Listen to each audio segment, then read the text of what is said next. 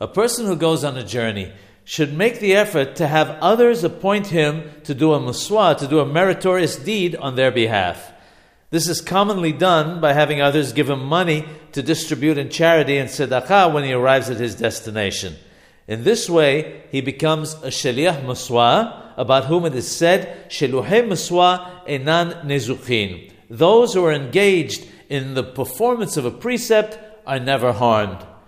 If this isn't possible, he should set aside some money himself and make a sign on it and say that when he arrives at his destination at such and such a place, he will give that money in tzedakah, he will give that money in charity for the Elui Neshama, the lifting of the soul of Rabbi Meir Baal HaNes.